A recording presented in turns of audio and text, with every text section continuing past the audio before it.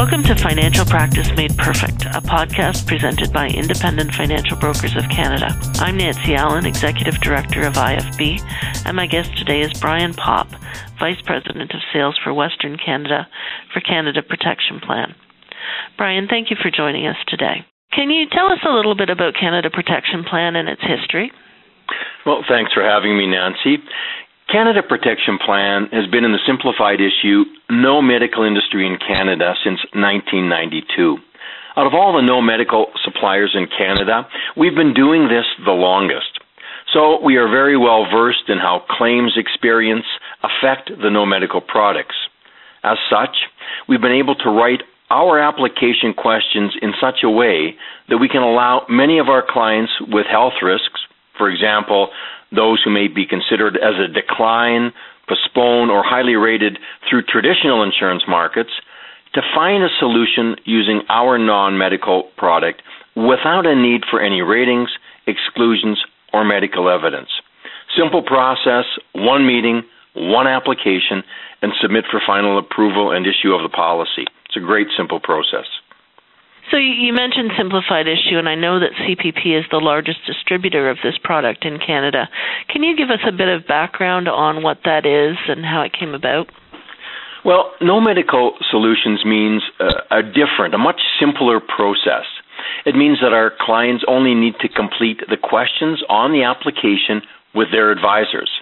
For our non-medical products, the clients can be considered for insurance up to $500,000 without ever having to do any medicals, any blood work, paramed, doctor's report, or even any extra underwriting questionnaires. This really reduces the time that the client needs to dedicate to the process. They only have to have one meeting with the advisor to apply. The underwriting is based on the answers and medical information details, which really are only applicable if they've applied elsewhere, and we only see the codes relevant to the questions that we actually ask on the application. So Canada, of course, is a country with a very diverse immigrant population. Does CPP have any coverage available for those that are coming to Canada on a valid work permit? Yeah, absolutely we do. Individuals who have moved to Canada and are here on a valid work permit are eligible to be considered for up to $250,000 of coverage as long as the plan they qualify for allows that much. So if they have a valid work permit and they apply indicating as such under the insured's portion of the application, no need to provide a copy of the work permit with the app. Very simple. And of course, many of those who have immigrated to Canada still have family and friends in their country of origin and like to return from time to time for visits. Are there any considerations or obstacles for those individuals when it comes to their insurance coverage? Really, we get a lot of business in this area. So to begin with, we don't ask about past travel. For future travel, as if they travel less than 12 consecutive weeks, they can go absolutely anywhere in the world and could qualify for up to $500,000 of Simplified Elite product with us right away. Product pays from day one, so there's no deferrals. It's really incredible. This is even if there were a travel advisory. If they will be traveling more than 12 consecutive weeks, we will still provide them with a coverage up to $350,000 under our Deferred Elite product. The key is that it must be consecutive weeks of travel. This really sets us apart from the rest of the providers out there. So still thinking about foreign travel, what about Canadians who work in other countries on a short-term basis? How does CPP handle out-of-country travel for this group? Well, Nancy, I live in Calgary. A number of people will go to places like Afghanistan or Iraq and work for short periods of time, and they work in the oil business. They work for a month or less in these countries, and then they return home.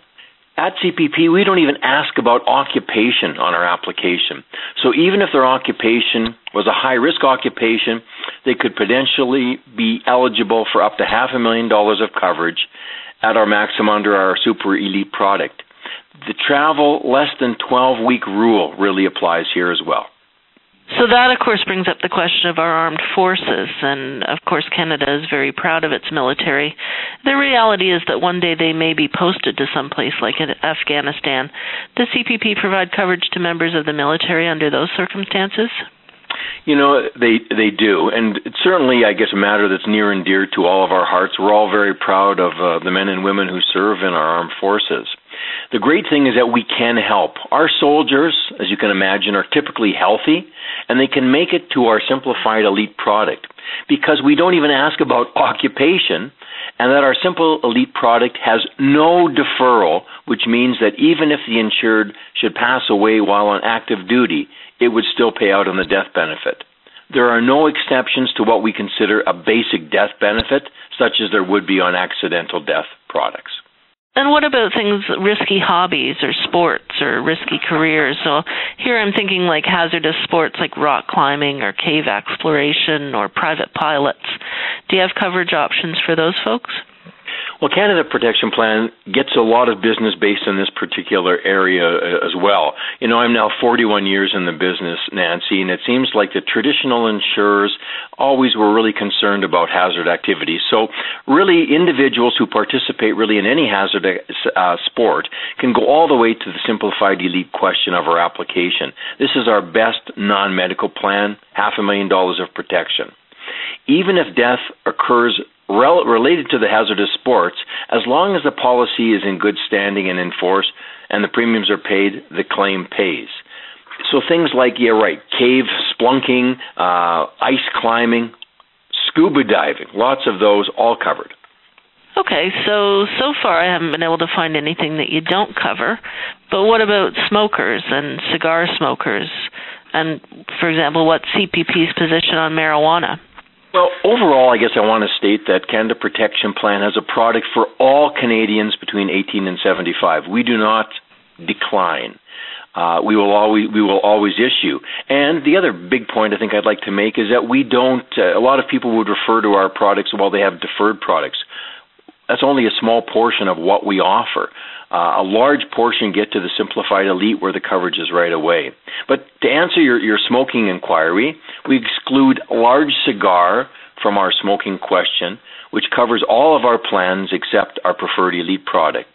So for those who smoke a Cuban cigar several times a day, or to celebrate a new baby, or just during summer out on the golf course, we would consider them as non-smokers all the way and including our preferred product. Marijuana smokers, if they inhale 4 times or less a week, are non-smokers, and 5 times or more smokers, including up to our preferred product. They can have all the edible marijuana they want. We only count the smoking or inhaled, so whether it should be through a pipe or a bong or whatever they would call it, that would all be considered smoking. That's all the time we have for today. My thanks to our guest, Brian Popp, Canada Protection Plan's Western VP of Sales. You can download past episodes of Financial Practice Made Perfect on the IFB website at www.ifbc.ca, or never miss an episode again by subscribing on iTunes or SoundCloud. I'm Nancy Allen. Thanks for listening.